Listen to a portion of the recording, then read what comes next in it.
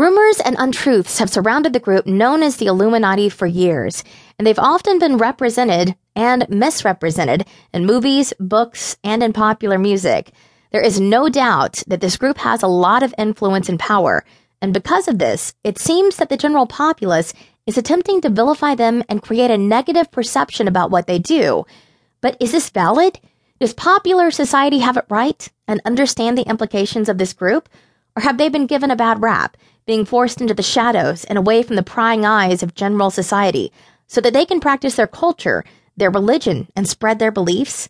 Are they in fact controlling the world from deep underground and in such a manner that the world will never know the full extent of what they're doing? The purpose of this book is to explore exactly that and to take a critical look at this underground secret society, who they are, and what their intentions are in a world filled with scorn for them. In this work, we will explore not only the true facts about the group, but also the urban legends attributed to them, some of which are true and others of which have been greatly exaggerated. For example, we'll get to the heart of the matter of whether they indeed control the world and everyone else is just simply at their mercy. We'll examine the groups they're charged with being associated with, such as the Bilderberg Group, the Council on Foreign Relations, the Club of Rome, the Royal Institute of International Affairs, and many others. We'll examine the families that are said to be a part of this group, like the Rothschilds and the Rockefellers, as well as others.